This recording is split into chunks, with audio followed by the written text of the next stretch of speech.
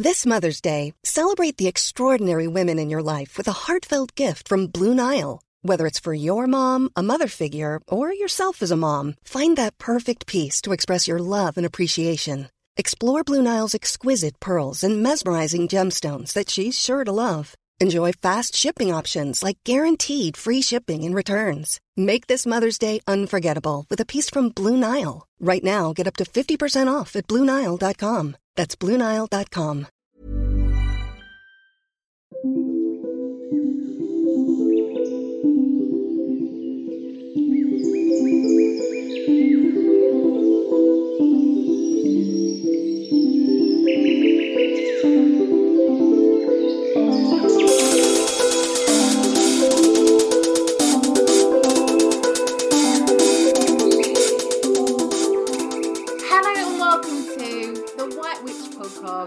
With me, Carly. Hope you are all well, witches. On today's episode, we are talking connection to the land and the cosmos with Ed Kirk Smith. Our book review today is Find Your Soul Path, Discover the Magical Life Within, written by Emma Griffin. Here is the book's blurb. Create the life you have always dreamed of. Brimming with ancient wisdom and natural magic, modern-day witch and intuition teacher Emma Griffin shares the rituals, meditations, spells and advice that you need for connecting with your authentic self and living a truly magical life. Learn how to develop a spiritual practice that feeds your soul, creates space for daily happiness, and celebrate the joy of living in harmony with your intentions as you move through the world on your soul path. So you may remember Emma came onto the podcast a couple of episodes back on the Soul Path episode. One of my friends, Kelly, made me laugh so much because Emma sounds so calm and at peace. And I'm just bouncing off the walls in that episode with all this hyper energy. I loved speaking to Emma. I think she just got me in such a high vibration that I couldn't help myself. Her book is just stunning. A gorgeous hardback with the most wonderfully witchy cottagecore aesthetic. There's photographs throughout. This is the sort of book you might want to have on a coffee or bedside table to regularly dip in and out of, as it's just packed full of different inspiration. A wide variety of topics throughout that offer a snapshot into each. From creating a sacred space throughout your entire home to your altar, cleansing your sacred space, morning routines, meditations, journaling, sacred cacao rituals. There is a section on rituals that looks at the Sabbaths, but also has rituals around birthdays and grief. There is a section called Work, which focuses on shadow work, fears, anxiety, your authentic self, affirmations, your inner child, and limited beliefs. There's also a section on self, which looks at self-love, conscious motherhood, the soul, boundaries, and grief. This book injected some motivation into me to create more sacred routine around my home, but also myself. It helps me with the process of wintering across this darker season, and also helped me appreciate how much the little things are a huge basis of my personal happiness, relating to how my home feels and the small daily commitments that I make to myself. I think this is a great book for beginner witches, but also offers plenty of food for thought and inspiration to more seasoned witches. Although it's a witchy book, you could easily also give this to someone who simply classes themselves as spiritual.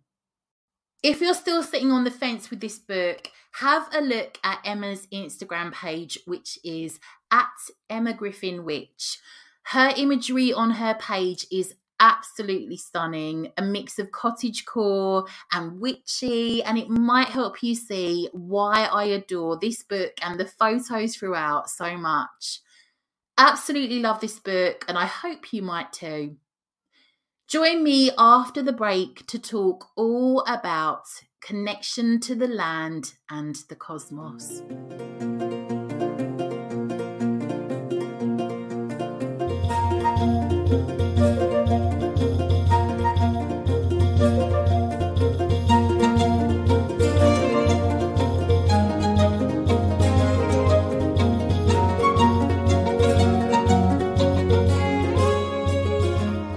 Welcome back. So I am here with Ed Kirk Smith. In 2015, Ed left a chaotic life in London with his young family in search of a new beginning and found reconnection to natural processes with the power of the moon. This cosmic enlightenment was partly responsible for his organization called Rebel Farmer, which looks to demonstrate the incredible power of permaculture design to create nutritious seasonal food and build a community that has reciprocal connection to the landscape.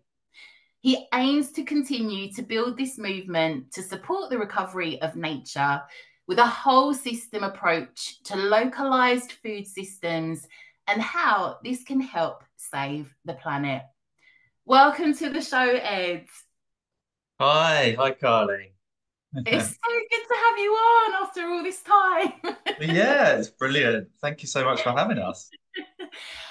So, Ed, I've been very fortunate to come over and see where you work and met you through my mum, who is, of course, very much what I like to think a green witch. I like to think you are, I always see you as someone like working with the land, living the good life. I know there's far more to it than that. I already know a little of your story, not much, as how you came to be doing what you are doing now.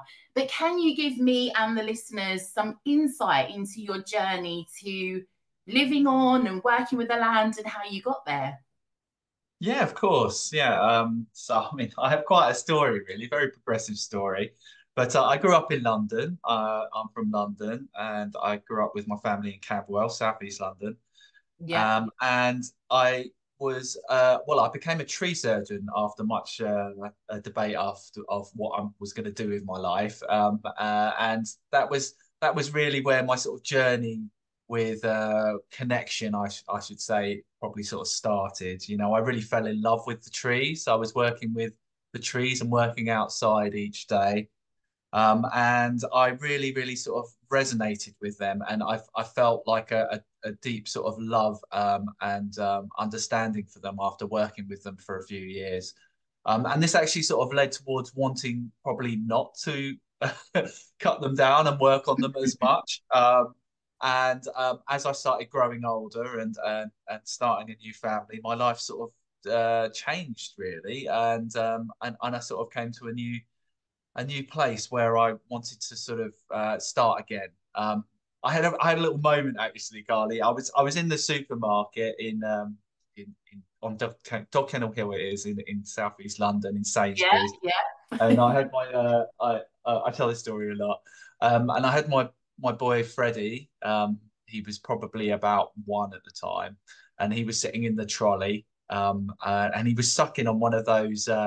Eddie's organic pouches, you know, they're sort of like those things, and I had a bit of an epiphany moment. I looked down at him, sort of sucking on this plastic pouch and this trolley full of plastic, you know, stuff from all over the world, from unknown origins, you know, and I was looking up and the incandescent lights of the supermarket and the beeping of the tills, and I had a bit of a sort of moment, and I sort of said, no, this is not what I want. This is not what I want for Fred. This is not what I want for me. Yeah. And it was a real moment for me. I'd recently discovered something called permaculture. Mm-hmm. And permaculture is a sort of design process. It's a way of thinking. It's sort of set around these ethical principles. And I really wanted to sort of start living like that. And so my work as a tree surgeon sort of led me into how I could sort of start a life based around permaculture. Permaculture is all about observation and understanding the problems around problems that we see in the world, basically, and trying to find like natural and positive solutions to those. Mhm. So at the end of every working day, working with the trees, I'd have a truck full of what was known as green waste. And this really wasn't waste, is what I realized. I realized that this could be a resource. I realized that what you could do with this green waste was that you could basically create a compost with it, and you could use that compost to enrich soil, and then you could grow food in that soil to nourish yourself and to support biodiversity, to support nature. So this was one of the big moments for me and was really instrumental in my move out of London. So yeah, like you said, I moved out of London in 2015 to really pursue this idea. And we ended up here in lovely Brook, which is in the Kent Downs National Landscape. And I've got about 3 acres here. And we sort of started a design. We started designing a permaculture idea, which didn't use the whole of the land, and very much at first I sort of sectioned off just a just about half acre of land to sort of work on as a growing plot, having not grown anything in my Yeah, life. I should ask, I should I add. love that. I hadn't started a seed at all. In fact, I'd grown a tomato in my London garden. I was very proud of this tomato. I've got a picture of Freddie holding it as a young kid. And that really sort of set me off on the path to where I am today, which is a long way down the line. But yeah, only 8 years as well. So yeah, a lot has happened in that time. Oh my, I love this story. First off, I know Camberwell well. Used to go drinking there, one of my old haunts. Yeah, yeah. It's We very probably met foreign. there, Carly. We probably met there in the past. You never Probably, honestly, I'm just thinking of my times of staggering around in Camberwell. know. That's a I know where you are, and like that's a huge change in lifestyle. Secondly, I really understand what you mean about the tree surgeon work. So I've met a few tree surgeons, and it's very much the case of they become very sympathetic and very connected to the trees, and then they've got this dilemma of, this is what what they're doing with that job is such a tricky one. um but also, I always think with different initiatives, because I probably met you a couple of years ago now, and I bumped into you and heard from my mum different things that you're doing and some other people you guys are connected with. And I think it's really commendable how you'd gone from growing one tomato, just like, sod it, I'm doing this now, and this is what I'm going to make happen. Because I think that just shows, like, if you've got this dream, this desire to do something, it's just got to be there and to want it enough to just go, sod it. What's the worst that could happen? I'm going to try it. Yeah, absolutely. I think I saw a lot of problems with the world, and I suddenly had this little bundle of joy child, and really started thinking about his future. And I was like, what do I have? What can I give back to sort of try and, say that I've done my best, and try and sort of secure a nice future for him. And it just felt that, that I should look at this way of life in order to do that. I felt like I'd grown up and I'd learned everything I needed to know from London, and I felt like I was missing something. I always had like this amazing love for nature. I was absolutely obsessed with David Attenborough as a kid. Had all of Mm. his books and just couldn't wait for the next season to come out. Always like glued to the screen, and that was so much my favorite thing. And when as a family, when as a kid, we used to go on holidays. I used to absolutely love getting out into the countryside. Yeah, I think it was just that really started to come out in me, and I was like, well, maybe I could just give Freddie that from the beginning. And he was just 3 years old, 3.5 years old when we moved out here, so he doesn't really have any memories of London now, which is really weird, because I do.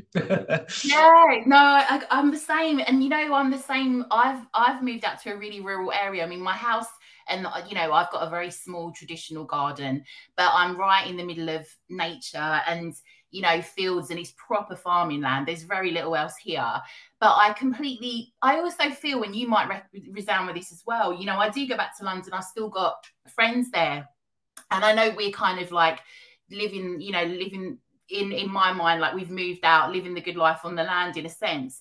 But it is still possible for, any of our listeners, and there are lots of initiatives and things going on in London that you can still connect to with growing and, doing these sorts of things. I feel like I also want to say, like, it isn't just a case of everyone's got to move to the country. Like, you can still do things if you still want to remain in big cities and towns, and like growing your tomatoes on a balcony and so on. If that's where you need to remain and that's what you want to do. Absolutely. I mean, that's what I now teach. Is the fact that you can there's a plant for every space. You can grow food on your windowsill. You don't even need sunlight actually. If you to grow some nutritious food, but and you don't need all of that land. And there are lots of great initiatives in London. You're right. In fact, that what I've noticed in the school system down here is they don't actually seem to connect as much with food growing as they do in London. I did some work in some London schools, with my tree work and stuff, and all the London schools had like an edible garden sort of thing going on. And actually, when I came down here, Freddie's school, which is in the middle of like all of this agricultural country, didn't have a thing, and I had to build one. I actually designed and built a school garden for Freddie's primary school, Lady Joanna Thornhill in Y, to try and sort of like go, guys, look, we all need to be growing some food here, like kids really need to learn where this food has come from. You live in the countryside, we don't need to bother. That's it. Oh, I love it. Really interesting. But that's that garden, I got that up and going. I'm really quite proud of that. I sort of got it up and going, and then with the intention of like just passing it on. I'm not really a teacher, but I was thrust into sort of running gardening club there for a little while. But I during COVID, I actually sort of like, I couldn't do that anyway. And by the end of COVID, they'd really embraced that garden, and they now use it within their sort of curriculum at the school. So I'm really happy about that. It's still having the effect that that I gave it, I suppose, in 2018 when I did that. So yeah. Really interesting. I think that's great, Ed. And I also think, I really am so excited to get into this conversation with you, because for me, like, I know you've got a really strong message to share. I feel for me, like, one of my initiatives this year is there are so many witches, people that consider themselves pagan, heathen, spiritual. They've all got this concept of Mother Earth. And, I feel like sometimes with the circles I move in terms of the witchy stuff, like we get to a certain point with the green witch life, as in, planting your garden and that's about it, And I think there's a lot of us witches that kind of want to do more and want to know more about the land and areas like permaculture and so on, because we do want to make changes, but we just don't know where to start. So that's really why I wanted to get you on, to kind of open this up, so it might inspire some listeners to think, okay, I'm going to go and look into this now, or this kind of spring I want to look at more than just planting my seeds. I want to start considering this and what I can do. I like to think you are I know you're like working with the land, and I wanted to kind of get into some specifics relating to working with and planting by the moon, because I know that is very witchy and one of the areas that you're very interested in. I know you don't class yourself as a witch, but for the sake of us witches, we all love the moon. So that's what I wanted to kind of get into. If you had some insight into how you first began working with the moon, your relationship with her and the land itself. Yeah, great. I've got a real love for the moon. My wife calls me a lunatic, and I've especially found that when I came to Kent. I think what happens in London is that you sort of you can see the moon like behind the buildings occasionally, and you sort of go, oh look, there's the moon, and it's in the sky. It's just sort of there. It's a full moon tonight. Oh, look at that lovely crescent, and you just think it's in a sort of random part of the sky.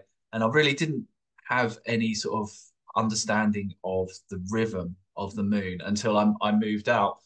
I'm very lucky with the orientation of my land here. I went, yeah, it's part of the permaculture thing. When I came to see this house, I noticed that the land was sloping to the south, to the southwest. Mhm. And that's really good for, in my head at the time, was really good for drying out the land and draining the land during the spring to get it ready for growing nice and early. So I saw this as a really key advantage. But what it does also give you is this amazing view. I'm at the top of a hill as well of the south, and obviously that is where the moon and the sun pass by us, and we can see them from and just from this lovely orientation of my land, I have a fantastic view of this. Mm. So when I came down here, I really started to um, admire the moon in particular, because it was just there in the sky, like, quite a lot of the month. And we have quite dark skies here, although I'm quite Mm. close to Ashford. There's a bit of there's a little bit of light pollution coming from sort of M20, the Ashford side of things, but we've really got a lovely sky, and I get to see the moon and the stars, and I just sort of really fell in love with this rhythm. I found a real solace and meditative sort of time with the moon in the evening. So I quite often just end up going out and staring at it. Yeah. And I found real connection just from this. This is part of permaculture. Is this sort of this observation being the real key to the design, and just observing nature and its patterns, its natural patterns, and then sort of basically using those patterns to go about your design and your life. So um, I started to see these patterns and admire these patterns. But what I noticed straight away is, and I think I'd always noticed this a little bit, people go a bit mad around the full moon. Yeah. But um, in this sort of quite isolated and on my own sort of feeling, I could feel that energy without others around. I always just sort of observed it in London. It's like, oh, it's full moon, everyone's gone a bit mad. Yeah. Out here, I could just feel this like energy of this excitement that would come just in the few days coming up towards the full moon. And I quite often find that actually all my energy would be completely drained by the time we got to the full moon. The full moon itself would be a day of like, I'm just knackered now because the Yeah. last few days have been like just so intense that I'd do that, and then I started noticing that the new moon also had these quite interesting feelings, and were sort of, there were low points a little bit. There were sort of times where I wasn't so energetic, and sort of more recently have sort of used those times as times of understanding of creating intention for the coming moon. Mm. They're times to sort of set intentions for the next lunar cycle and to sort of step back and just have some rest. So yeah, it's really interesting. So this sort of led me to sort of study a little bit as well. Yeah. So yeah, I can tell you a little bit about biodynamics if you like. Would love you to. Yes, absolutely. So I I sort of came across this because once I got down here and started growing, I found that a few people were using this thing called biodynamics. At first, I thought that was like, oh, it's just, that's just like organic, like agriculture. And then I realized that it was connected to the moon. I thought, wow, okay, I've got some sort of, feelings around that. Mm. So I started looking into it, and it's really interesting. So there's an amazing guy called Rudolf Steiner. Um, he lived from 1861 till 1925, and was really a philosopher at heart. But I mean, he explored lots and lots of ideas, and became quite a big public figure. But one of his real passions was all around the soil and the health of the soil. And he could see at the beginning of the century, and sort of beginning of the 1900s, that all the sort of like mechanized agriculture was coming in was actually detrimental to the soil health and was detrimental to nature. And he sort of really started to try to come up with a way of counteracting that. And it was shortly before he died, actually, in 1924. He was finally convinced to do a book and some lectures about it. Well, the book is actually just of the lectures. He did 8 lectures in June 1924 around just called agriculture. And he sort of set out the whole thing of biodynamics. He really recognized the importance of the health and interplay of cosmic and earthly influences on nature, and he could see how you could use these influences to grow healthy food without using these chemicals or mechanized agriculture. And he started making these homeopathic preparations to sort of create a sort of medicine to boost the immune system of the soil in order for it to create these healthy plants.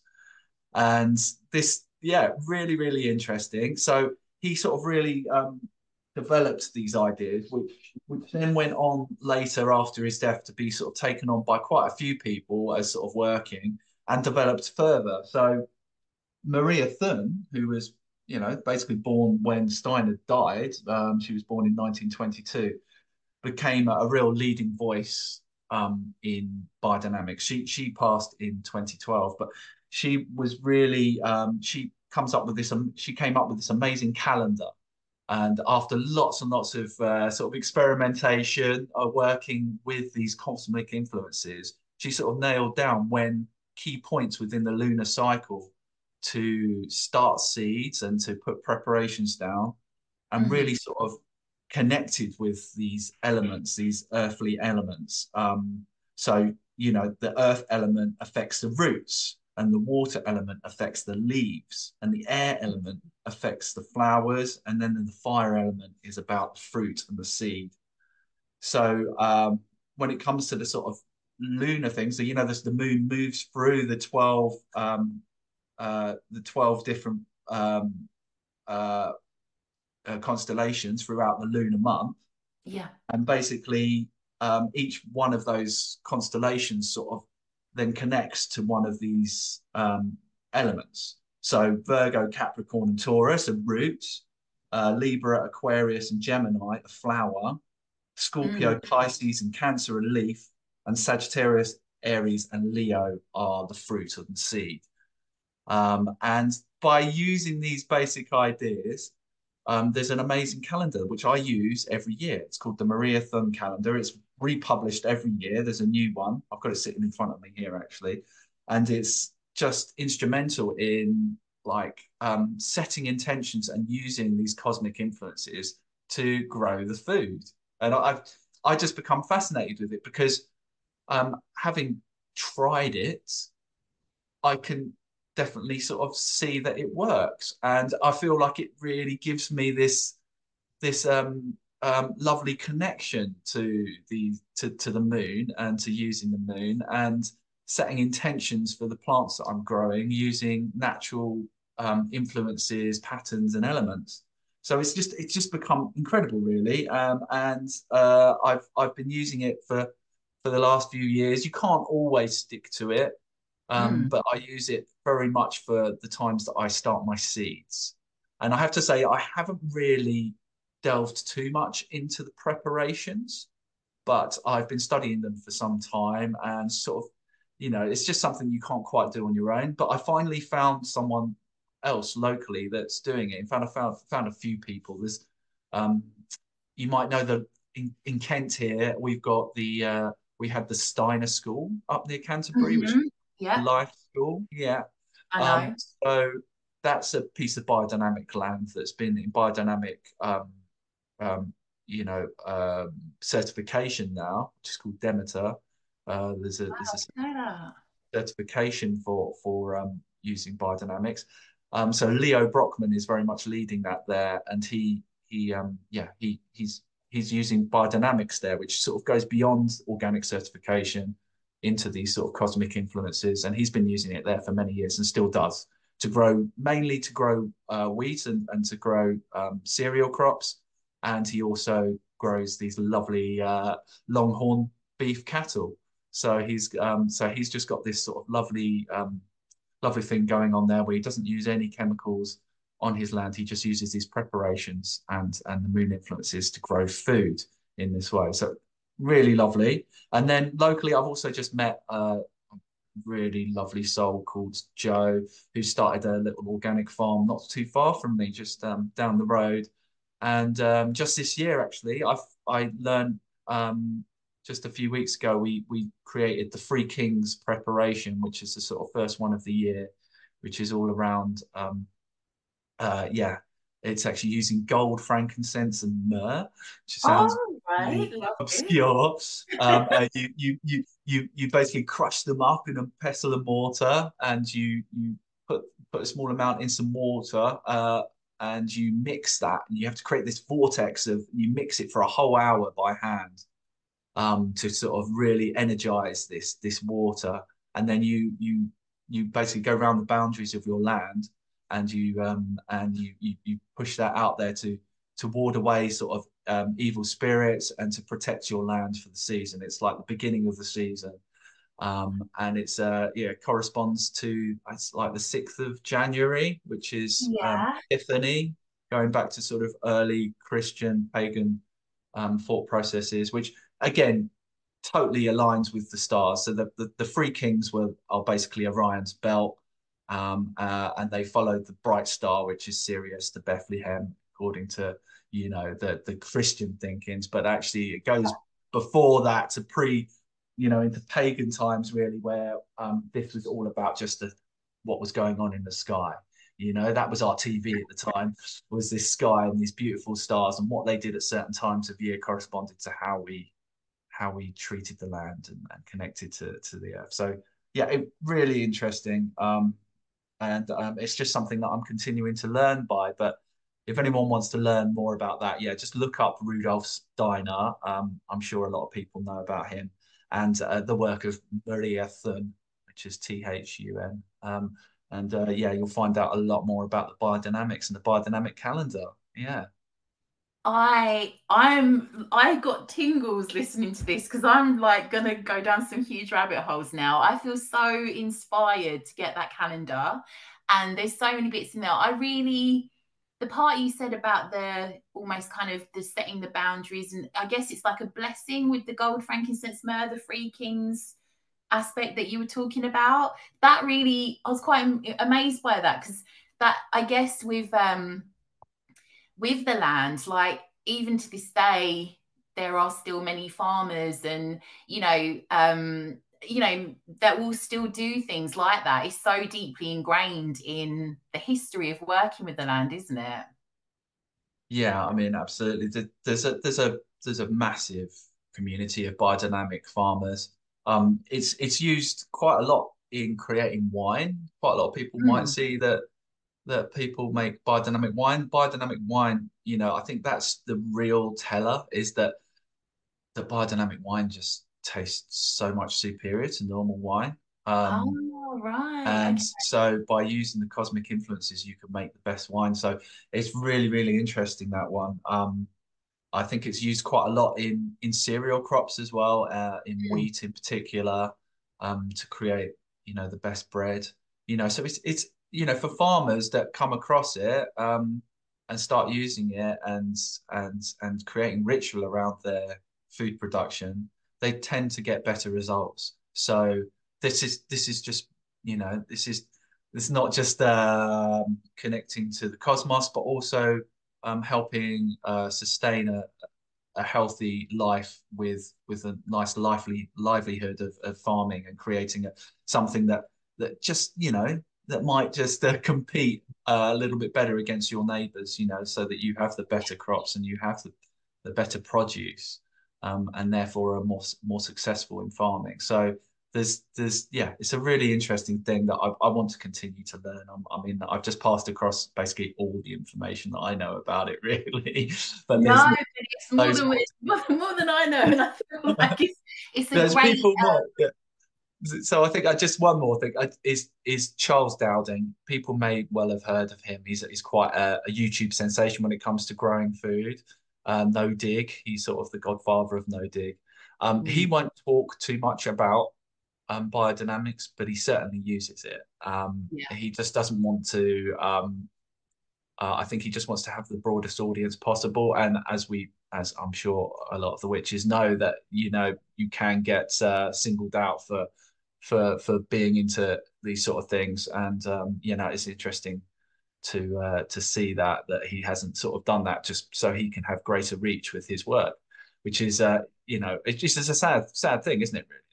But Yeah. if you could, Charles Dowding is one of my massive influences when it comes to growing food as well, and how you can look after the soil. And his calendar basically uses the biodynamic dates. So his calendar, if you go to his website and get his calendar for the year, you'll also get some tips and tricks on actually how to grow the veg as well. And you can sort of follow his YouTube. So yeah, highly recommend him. Do you know every December I have to get a bloody Charles Dowding calendar for my mum? My dad's always like, she's looking at her veg porn again. And we always take the mickey and say, like, because obviously he's always in the pictures for each month. And like, my dad's always taking the mickey out there and saying, like, he's going to be there with a cauliflower strategically positions and so on. Yeah, I sometimes say that. I just say I'm gay. I'm gay for Charles Dowding is one of the things I sort of say. Yeah, so it's He's so definitely. like, I mean, I do have a bit of a perv over his gardens on his Instagram at times because they're just so tidy. I just can't cope, Yeah, but yeah, completely immaculate. I mean, he does give me a little bit of like, imposter syndrome because I was like, I just can't get it. I just can't get there. it's Every a year I lot of try to help, be as good as Owen. him. Yeah, It's a lot of help, yeah. honestly. Yeah, and I know what you mean, I guess, because I know this is a thing with even kind of a lot of, yeah, I guess I know what you're saying with he's not kind of going into a lot of the spiritual aspect of it, if I can sort of say, not the spiritual aspect, rather like the cosmic side and the other elements that you've discussed that are in this calendar and so on, because it is appealing to the masses. And sometimes when you go into those elements, they just shut it down, and it's like, nope, he's kind of going into it on a base level, I guess, rather than overwhelming the masses with the other elements of it that they aren't going to get on board with necessarily. Yeah, that's right. I went to see him in person. He did like a lecture thing a few years ago, and I went to see him, and he did talk about it during that, which Yeah. so he's not against like talking about it. He just seems to not use it on his YouTube, shall we say. Yeah. He does talk about it slightly in his books as well, but he's just like he keeps it very on the minimum. And I sort of I seem to I sort of get that a little bit because it's Yeah. funny, isn't it? When I start talking about the moon and its influences, some people you just see their faces and they just sort of like, okay, right. It's like they just start sort of going into that like, okay, he's talking about the moon now. Um, and it's interesting, isn't it? Like how so many people just completely dismiss it, and I wish that was different. I really do, and I think one day it probably will be. We'll understand it. The science will back it up a bit further, and we'll understand a little bit more about these cosmic influences and how we can connect to them and use them to our advantage and really have better connection with the cosmic things that are going on. It's really interesting when you think about it, and they talk about this in the Maria Thun calendar, is that you look out at those stars, don't you? And they're too far away to even comprehend, right? But Mm, actually, there's a big lump of rock in the sky, and that's called the moon. And then actually there are two very, some other really big things in our solar system. The sun is absolutely vast, and obviously because it is so big has a massive influence on us. But Jupiter and Saturn are also absolutely vast objects up there, and in comparison to all those other dots in the sky that you can see and you can view, when you view Jupiter and Saturn, you can know that they're actually really close, and we yeah. should understand how close they are in a sort of cosmic sense. because they have, of course, they have influence over us. They're within our solar system. They're within our bounds, you know. And it's really interesting. And I would really recommend anyone that wants to get into this to pick up just even a cheap telescope or a decent pair of binoculars and start looking at not only the moon, but to find out where Saturn and Jupiter are in the sky and to have a look at them, because I've really enjoyed that over the last few years as well. I've just got a really cheap telescope. It's a 70mm telescope. Someone donated it to me, and I can see the rings of Saturn with that, and I can also see the beautiful moons of Jupiter, Io, Ganymede, Callisto, and Europa. I absolutely love seeing them, and the moons move around Saturn, around Jupiter every night. So if you look every single night, they're in a different position, and it's really, really interesting to see that. You know, you really get a sense of the things that are going on up there. These amazingly large, like cosmic happenings. You know, as these things move around, and of course, they have influence on us. Why would you dismiss that? So it's really interesting to think about that and to connect with those planets as well. You know, just as many of the civilizations of the past, especially sort of the Greeks and the Romans, connecting to those beings in the sky. You know, I've started to get very interested in the constellations. Hiring for your small business? If you're not looking for professionals on LinkedIn, you're looking in the wrong place. That's like looking for your car keys in a fish tank. LinkedIn helps you hire professionals you can't find anywhere else, even those who aren't actively searching for a new job but might be open to the perfect role. In a given month, over 70% of LinkedIn users don't even visit other leading job sites. So start looking in the right place. With LinkedIn, you can hire professionals like a professional. Post your free job on linkedin.com/people today. Burrow is a furniture company known for timeless design and thoughtful construction and free shipping, and that extends to their outdoor collection. Their outdoor furniture is built to withstand the elements, featuring rust-proof stainless steel hardware, weather-ready teak, and quick-dry foam cushions. For Memorial Day, get 15% off your Burrow purchase at burrow.com/ACAST and up to 25% off outdoor. That's up to 25% off outdoor furniture at burrow.com/ACAST. Because I keep finding out, researching on goddesses that are linked to a certain. So I just looked at the bear goddess culture, the cults of the bear goddesses and gods, and there was a lot of links to the little bear, the big bear, the little bear. I think Callisto is one of the names that it goes under because of the link to a particular story with her and Zeus, and that's got me looking into the sky and looking at this stage. My daughter's dad just said to me, you should get a telescope because you can see the sky so well here. I feel you saying that is my call to get one, but I'm always on just a little app on my phone because I'll see certain stars and try to figure out what the shape of them is and so on. But yeah, for me, that's become last year with clearer skies, a real fascination to discover what's up there. And not just, that these can all affect us, but it's so humbling as well when you're kind of, sometimes I'm such an overthinker. I let myself get bogged down with such rubbish at times, and I'll go out and I'll look at the moon or the stars, and I don't know, for me personally, it just makes me think, why are you worrying about this crap? Like, look at, we're in this, it's that old, like, we're on this rotating planet surrounded by all these stars and infinity and so on. And it's just so humbling for me, and a bit of a kind of, forget about that. That's right. Yeah, it does put things into perspective, doesn't it? I really find that too. It's a real sort of humbling thing to look up at the stars and the moon and to sort of understand how small we are. I think that really helps. I think the Carl Sagan quote.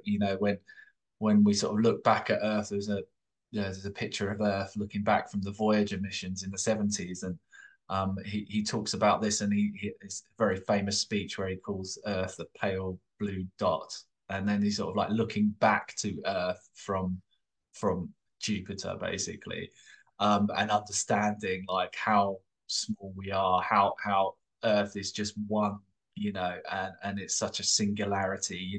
We are all one on this planet, and all of our disputes, wars, and nonsense it just gets thrown out the window when you look at us as like this one. It's like, why aren't we just all working together? Like, Yeah. yeah. So I love that overview theory, that overview effect that we get. It's just one planet, it's one living ecosystem, and I really admire those sort of thoughts and feelings as well, to sort of like put things into perspective. Yeah. I also think it helps because I really struggle at times. I have to really be conscious of seasonal adjustment disorder because I'm very much a summer person, and I know that I need to appreciate autumn and winter as much as I can to stay sane. And for me, like that has been looking at the stars because there's so much more night, obviously, and also things like sunrises. The sunrise is much later. I'm just very conscious of getting out and looking at that, and that really does change the day for me. Otherwise, I'll just kind of go into this like place of darkness mentally. It's very important, just going out for like a 10-minute walk. I'm not working on the land like you, Ed. I really have to shift my ass and get out there and kind of, connect with it on that level, or just sit in the garden with a cup of tea as well as doing that. Otherwise, it's so easy to lose the plot being indoors all the time and not connecting to outside.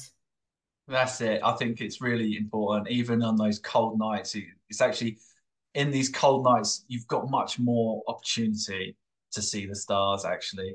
So just wrap up warm and get out there, really. Even if it's for 10 minutes, you can take a hot drink with you and just have a quiet meditation, looking up at those stars and understanding, our place in the universe, really. It's really interesting. I think that's been instrumental to the well-being, my well-being. I think leaving London, a part of leaving London was leaving some of those traumas behind, of the madness of London, or the chaotic nature of London, and I found a lot of solace and yeah, sort of a reconnection, like I sort of talk about, is just through observation. Of the beautiful patterns of the universe, and you can see them everywhere. You can see them out in the stars, but you can also see them in the soil, and you can see them in the plants. You can see these patterns everywhere, and it's just give yourself the time to actually observe those patterns, and you will find like that it can give you a lot of well-being, is what I found. Yeah. I know many of our listeners are really interested in working with the land, the moon, seasons, and growing their own. And obviously, this time of year, a lot of us, myself, are thinking about what I can do this year on that front. Can you give us some insight or advice to someone who is doing this on a bigger scale as to what you feel is important to know and ways to get started? Yeah. Well, it's an interesting one. I've been working on a small bit of land, and I called this organization Rebel Farmer, but actually, I'm not really a farmer. But what I'm trying to create with Rebel Farmer is farmers. I'm trying to like create a new system of growing food with, like I sort of mentioned, reciprocal sort of relationships with the land. A lot of large scale farmers, you can't blame them for what they've done because the system has basically pushed them in this certain way, but they have been destroying the landscape quite dramatically, especially for the last sort of 40, 50 years. But basically since the Second World War, we've been basically creating, chemical warfare with our landscape. And we're seeing some really dramatic results in the decline of our biodiversity and in the toxicity of our soils, our skies, our waters, and it does primarily come down to how and what we eat. It's really interesting. So, for people that have larger pieces of land, and I really I'm starting to reach out to them. I'm sort of forming a bit of a cluster here in East Kent. Now I understand quite a lot of the dynamics of how we can create something known as regenerative agriculture. Mm-hmm. And I'm trying to sort of almost advise and become an advisor on how we can create systems that that that move away from this chemical dependency into much more like holistic systems of management. And really, it's all about sort of one of the main problems that we face is glyphosate. I'm not going to go into it too deeply because I could probably talk about that for a whole hour, but really some of the things that we've been doing using glyphosate are so detrimental. We're only just starting to understand what that actually looks like. I think, basically a lot of the diseases that we see within humanity and a lot of the systems failures we see within nature are down to this one horrible chemical called glyphosate, that really, really disrupts things at a very, very cellular level, right down to this genetic side of things. And there is known it's actually known to be epigenetic. So it actually creates a trauma so deep that it passes on to the next generation. So if you're exposed to glyphosate, your children are going to actually be affected by that. And there is a lot of cases to be sort of seen around the idea of it being connected to a lot of the autoimmune dysfunctions that we see, but also to autism, which is absolutely so scary to think about. But actually, we've probably only seen the tip of the iceberg when it comes to the autism epidemic. It's just going to be huge. We've gone from 1 in 5,000 people with it to 1 in 50 in a generation, and and a lot of people are now starting to call out this horrible way of creating food. We actually use glyphosate to kill. It's a herbicide, Roundup. It's basically kills weeds. It's what people spray on their dandelions or whatever to get a nice pristine lawn. And but it's what's used in agriculture to basically kill weeds in the field.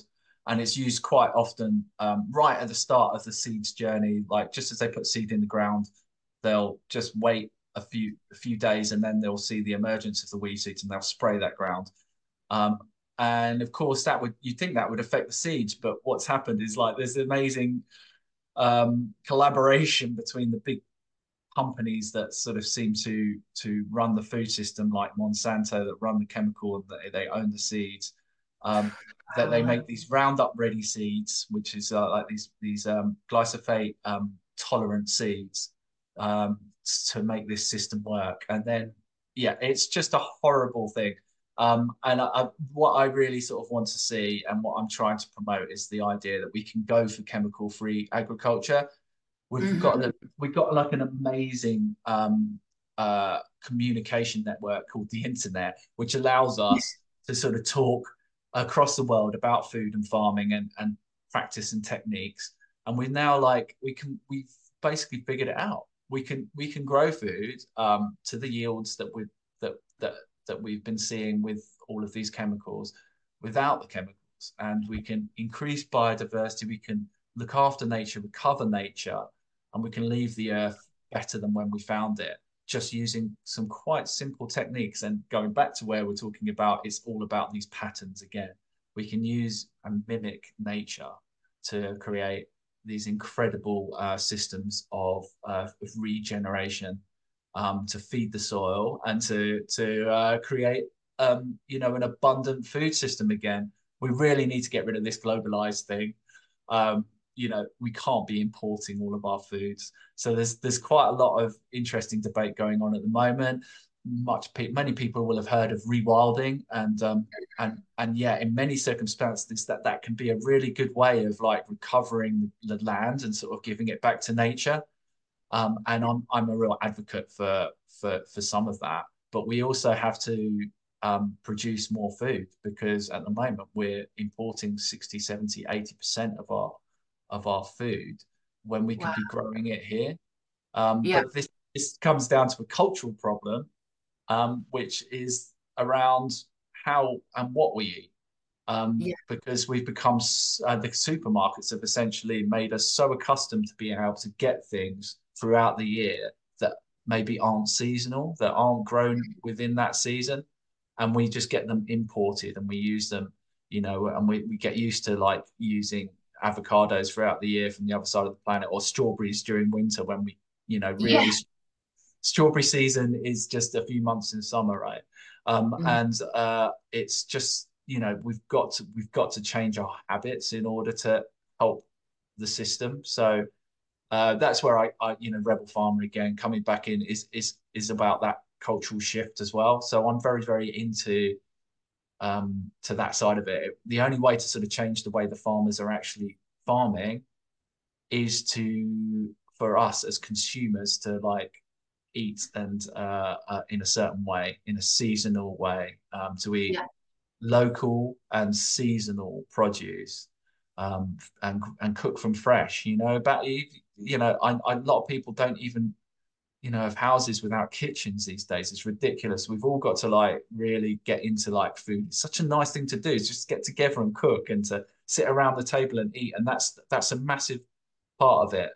And the education of our children is the other one. So some of the things we've been talking about today really need to be in the school system.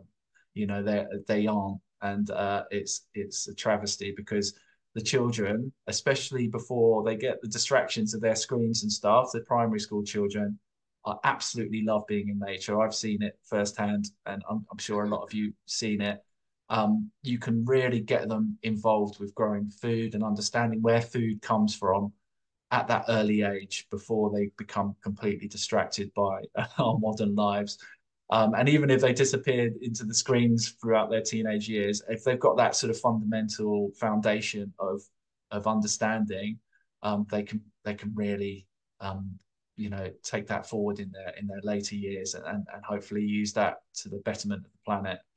And it's all about how we consume food and where it comes from.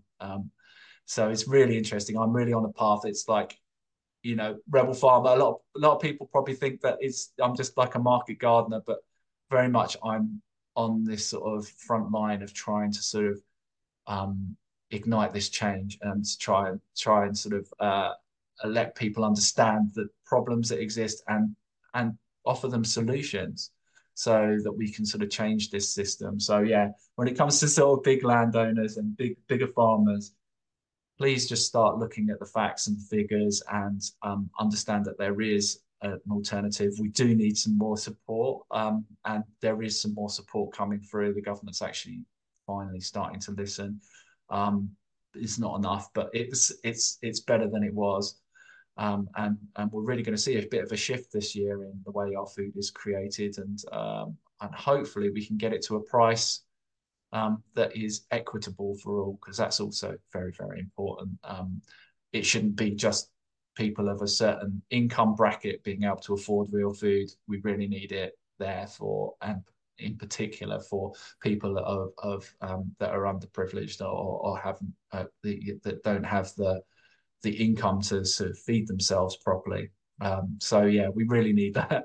So yeah, I can bang on about it forever, Carly. You can see I'm listening. I'm taking it all in because I was going to say, I think one of the problems is often assumption with food, because I think a lot of us assume, and we assume that our kids know where food comes from. We assume that we know what's a seasonal food as well. I'm not ashamed to say, for as green of a witch my mum is, a good few years ago I was an absolute numpty when it came to where food came from. It just wasn't on my, grew up in London, didn't do any of it. It wasn't on my, just wasn't shown to me, other than my mum kind of trying to intersperse it in conversations we had and so on. But I didn't want to listen to her, sadly. But I think it's this assumption that we sometimes think we know where food comes from. We also think that our kids are having these conversations at school. And so a lot of kids, when, there's been reports of, kids thinking that meat just turns up in tiny packages and things like that. And, it's actually kind of really looking at it and thinking, do I actually know what's seasonal right now?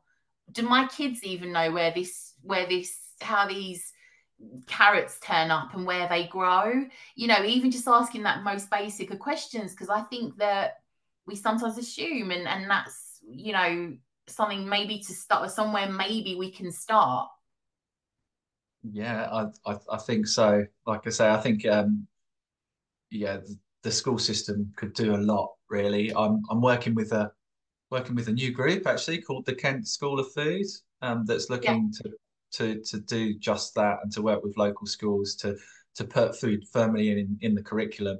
And it's not just like a food education class. You can actually put food into maths, physics. You know, you can put it into geography, and you can put it into Yeah. history. You can put it into all of those subjects.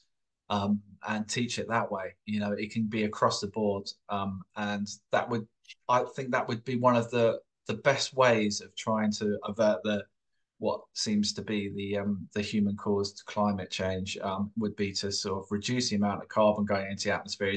You know, it really is just about reducing the food miles associated and the chemicals associated with our foods. It really is. We can grow it on a small scale. Large Yeah. scale farming is just at the moment we're trying to work it out, but it's still completely run on fossil fuels. You know, Mhm. there is no way you can run a farm of more than a few acres without a tractor. I Yeah. run Yeah. like half an acre. It takes one, two, three of us probably full time to make some food on there. But yes, it's quite intensive labor, but it's a lovely livelihood. And what that does is that creates food for, you know, anything up to about 50 families. So, you know, we just need to, you know, we need to deglobalize this system and start to understand like the power of localism and community around food. I mean, I think it's the basis of community. Sitting around the table to eat is Mhm. Yeah. community. Yeah. You know, it's where we share stories. It's where we interact and we can tell stories about the food, but also about everything else around that table, and then we can get a real understanding of how we can sort of make that positive change that I sort of see. Yeah, so permaculture is all about that. It has these three pillars. Is earth care, but it's also Mhm. people care, and it's fair share. Those are the three fundamental pillars behind the design process of permaculture, and that's what I'm continuously redesigning really and trying to improve on. And I think, you know, we everyone can have a little look at permaculture and try to understand it. A great place to start is the Permaculture magazine. It's a fantastic, just quarterly magazine. It's just going to cost you £12 a year or something, and then you're going to have that, and it's full of really lovely, enlightening articles about how you can reconnect with your landscape and your community, and how you can share it fairly. You know, I think that's what it's all about. So, yeah, I think, you know, we're on a sort of like you know, these connections to the cosmos can really help, because by understanding their influence and their magical powers, then we can start to sort of influence the food system quite greatly with them, and that can have amazing effects, like I've sort of suggested. So, you know, I'm an advocate for reconnection and you know, connection to the moon, connection to the soil, that living biome, um, and connections to ourselves. You know, understanding that we are, you know, basically a civilization within us, within our guts. We are just like there is a whole civilization of things going on that we've got Mm. no idea about really. We're only just touching the surface on in science, but I think we know deep down, especially a lot of the witches will understand you know, that connection, and that we are just like you know, a coming together of many different elements, and you know, that's the way to sort of you know, to heal this planet is to first heal ourselves and to have that fundamental connection to ourselves, and then we can go on and hopefully, you know, help others to achieve that connection. Yeah. Absolutely. I think I might go off. This is just a little bit of an off key sort of um aspect on this, because I really connected with food and plants and herbs and all things green, because like you were saying, like a lot of the stories behind them and a lot of the folklore, and I feel like I feel for me that was what really got me into more seasonal living with food and so on. When I looked at, because the witchcraft aspect was always the priority for me, I started to look into a lot of the magical associations, the folklore around certain vegetables, plants, and so on. And for me, that was kind of what got me going, if that makes sense, to then start thinking, what am I eating? How is this supporting the planet? Now I feel a connection to these vegetables and these plants and so on. And I think if you're not kind of convinced on any of the other fronts, that might be the way that kind of the stepping stone to get you on this track. But that for me was what built connection and got me on this kind of trajectory. I can never say that word. Yeah. Yeah, absolutely. I think that's but you can come. That's another lovely angle to come in on it. I think yeah, like I've suggested, I think the moon has been a big part of connecting me to it, and it sounds like those sort of things can really help you connect in with the seasons, with the circularity, and with the magical nature of the earth and the cosmos. Yeah, it's fascinating, really. I can't wait to learn more. I think that's the other thing, isn't it? Is that once you're on this path and you've decided that you're going to dedicate part of your life to something like this, that you're always going to be learning. There's no finish point. You're on a continuous enlightenment that will hopefully keep you happy and healthy and understanding more. But yeah, I'd love to know more. I want to learn more from you, Carly. Do you need to share some more of your experiences with me? And I'd love to know a little bit more about the witchcraft. I think there's another event coming up, isn't there? Wassailing. Have you? Yeah, I know. Yeah. Haven't Um, been to an event yet, but I would love to. But there are a few near you, because I know my mum, I think, went to one or two. yeah, there's one this Saturday actually, which is sort of like Morris dancers and storytelling with lots of fire in the Yeah, orchards. Blessing the orchards ready for the new year, drinking cider. Yeah, really interesting. I think that goes back to some very old traditions. It's a very interesting one. I think a very much a Kent thing as well, because we have so yeah, many orchards here. We're very much an apple growing area. So it's really interesting one. But yeah, I mean, we're looking towards when's our next point in the wheel of the year now? We're here we are in January. It's like we've just passed a certain point, haven't we? Yule, what's the yeah. next one? So Imbolc next, and this is obviously when a lot of us will all start thinking of what our intentions are for our growing, be that, for ourselves, but for the garden, that's the next one, which is, quite the return of the light, quite a big one, I think. And that's the point when I start to feel like, yeah, we're coming out of the dark times. So yeah, that's always a really important one. Yeah, that's the For first of me. February, isn't it? First of Yeah. February. Mhm. Yeah, yeah. Yeah. That's right. So that's not far away now, is it? Goodness me. No, and I keep Yeah, thinking that because, 2 weeks. I think if you are someone that's sort of, I try not to be on the countdown for spring, but it's such an exciting time when you start thinking the land's going to start, shoots start to come through. Still very early, but it's that little glimmer of the light returning, bit of hope. It's like a lot of connection with the sheep, the lambs, and so on. So yeah, it's a really, really important one for me and a lot of us, I think. um I think that's when oh, we where we see like quite a lot of. I think that's really the time of year when you start to see that the slight increase in light is yeah, then yeah, creating just enough to see the really early indications of spring. So spring is not there, but you can see the light is allowing you to see those early indications at the start of the year. And it's actually, I usually start seeds pretty early in February, like some of the summer yeah. fruits, so it's yeah, it's not far away now. Hang on, just hang on in Yeah, there. that's it. It's a bit My cold mum today. It would was say. My -6 this morning on my car when I drove out. I couldn't believe that. Yeah, my Yeah. mum's always like, just hang on in there, it's just around the corner, because she's always on about this sort of that time and it getting light again, because obviously she's such a well, my mum's got the nickname the compost queen, which is kind of, I know you guys, that's how I met Ed, through my mum, who is very much the compost queen. I definitely need to get her on to talk about, oh my goodness, all of her knowledge on that front.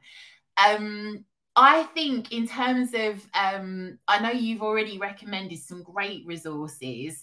So one thing I wanted to ask you, in my romanticizing living off the land, which I often do, I often love to read books by people who live off the land that discuss the seasonal changes, and they do refer to the wheel of the year and, bits that we discussed. Also, like the history of the lands that they are on and experiences that they have had. As I say, I romanticize it at times. And before we came onto our conversation today, you, Ed, were telling me about things going on where you are. But what are some of your favourite parts of the year working on the land? Or have you any moments that have really stuck with you, that have really, I don't know, been a bit, or moments, I guess, that you are happy to share? Yeah, I really love the change in season. So I like the change. I don't.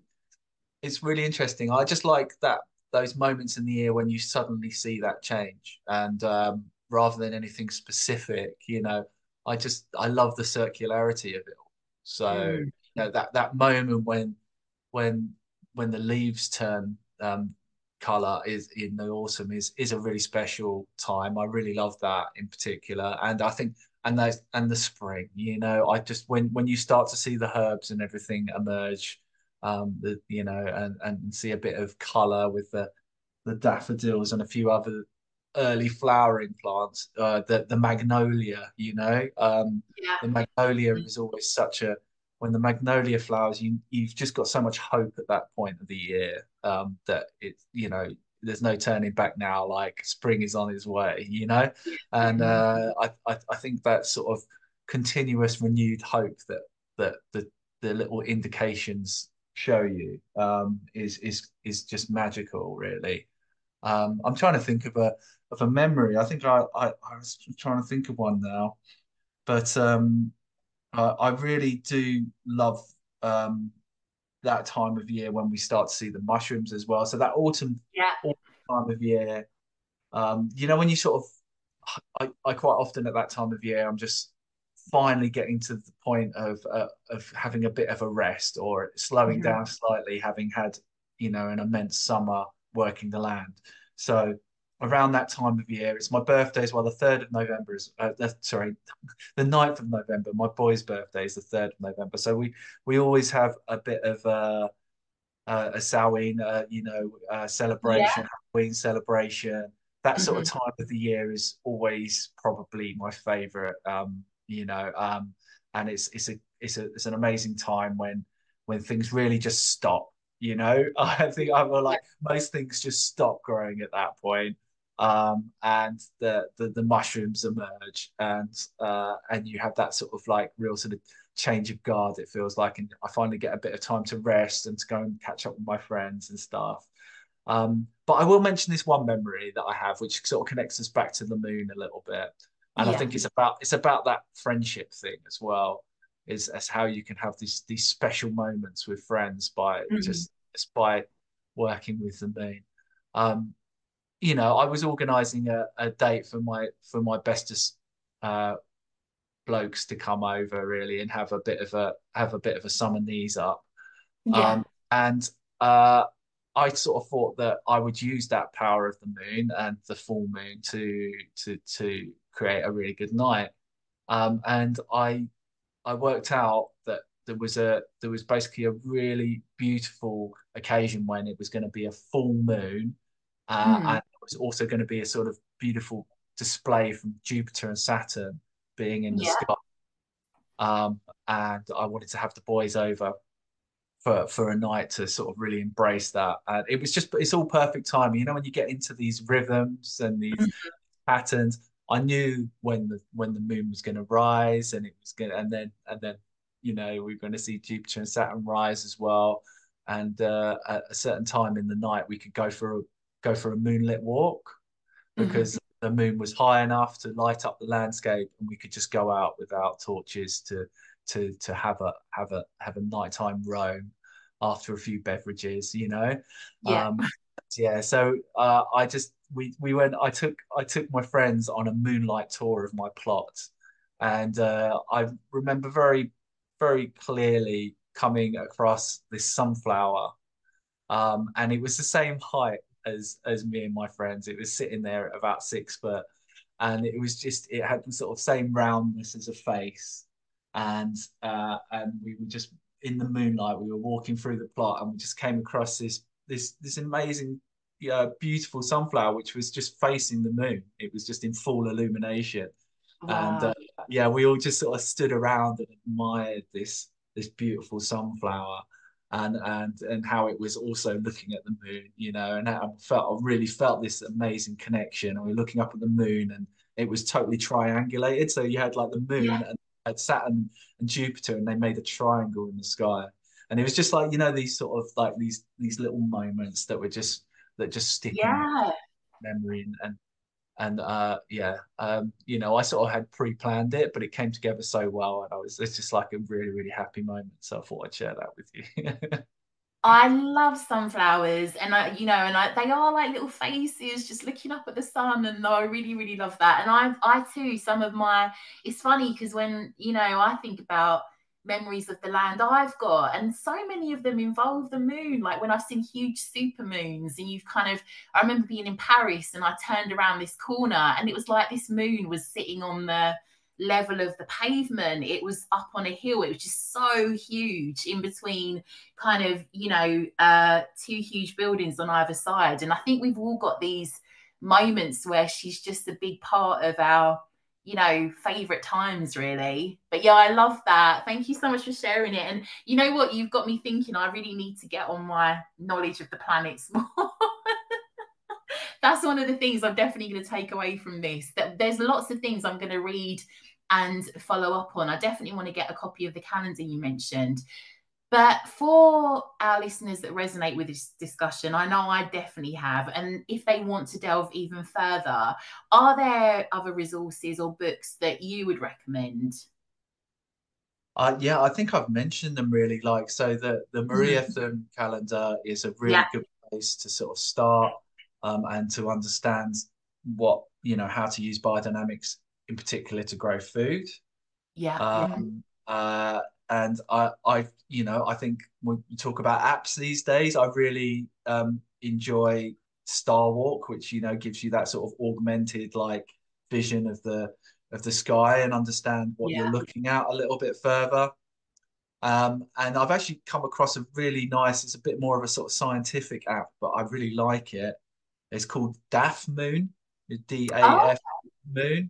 And I really like it actually. I only just came across this actually the other day, but it's just a really good, tells when the moon is going to rise and set, exactly how it looks at a certain time, where it is on the horizon, and how it sort of correlates with where you are and where the sun is, where the moon is, and where the constellations are. So it's a bit like Star Walk, but it's a little oh. bit.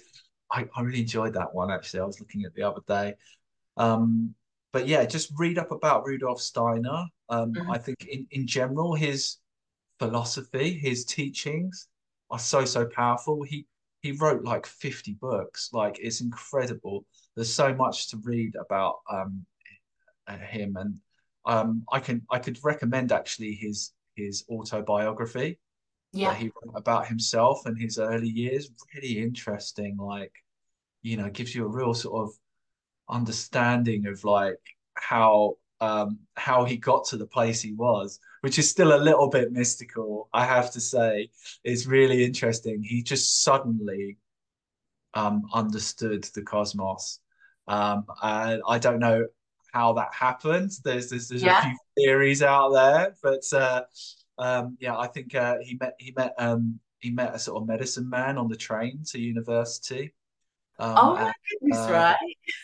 Yeah, I think he may well have delved into some psychedelic realms there, Yeah. and I think that sort of may have triggered his understanding of the universe, which is really interesting, you know. And I think there's probably quite a few listeners out there that might relate to that too. But it's yeah, I think you know, really, I just want to leave you on just the power of yourself. And just being able to go out there and try and meditate on that moon and on the sky at night, and just try and just let it teach you, you know, like I think the greatest teacher is yourself, really, and just observing the universe and trying to understand what it tells you, you know. It's telling a story, continuously changing and telling this brand new story every day, every night. So yeah, try and connect with that. I love that. I absolutely love that, Ed. I was going to ask you, where can we find you? And do you have anything coming up that we need to keep an eye out for? Yeah, well, I mean, you can find me at www.rebelfarmer.co.uk. Mhm. I very much mainly sort of talk about my food growing, my community things there. Uh, it's all about to change, actually. I've got a bit to update the website with what's going on this year. I am doing some like connection events with the moon. I I just gently starting with with the moon this month, with the wolf moon. I'm just have a little gathering of friends, but I'm hoping to do some events, especially around the harvest moon later on this year. That will be a big sort of open public events. So do look out for that. I'm really into sort of rhythms at the moment, like these patterns, rhythms. So Mhm. yeah, that will be really interesting. We're going to have each of the gatherings. We're going to have like a drum circle, which is going to sort of try and help us relate to these rhythms of life and to the soil as well as the sky, you know. So yeah, I'm trying to sort of build these immersive events. But yeah, keep an eye out, and I think they're really going to come out and later this year, if I'm honest. Taking it quite slowly this year, trying to make sure that I don't burn out because yeah, I quite often take on too much. But you can contact me. You can always email me. I love responding to emails. I'm pretty good at that. So do email me from the website if you've got, you know, specific like questions that you'd like to know. And you can find us on Instagram as well. I do like to take photos and share them, including some of the moon. I do take pictures of the moon through my telescope. And that's Rebel Farmer Ed. So Rebel Farmer Ed, ED. Yeah. And if and when that does come up, Ed's Land is truly magical. I remember, I think I probably went a couple of years ago in January, and it's beautiful. So I didn't get to see it kind of, height of summer or anything, but it was already looking great, and it's got a really lovely feel to it. I'm really excited to see what you do. I know you're always doing something, so I'm really excited to see what you do going even forward this year. But I will link everything in the show notes so everyone can find you and see what you're up to. Ed, thank you so much for coming on. This has been mind-blowing. I've got so many rabbit holes to go down. It's really inspired me. I'm sure it has our listeners. So thank you so much. Thank you, Carly. I've really enjoyed talking to you.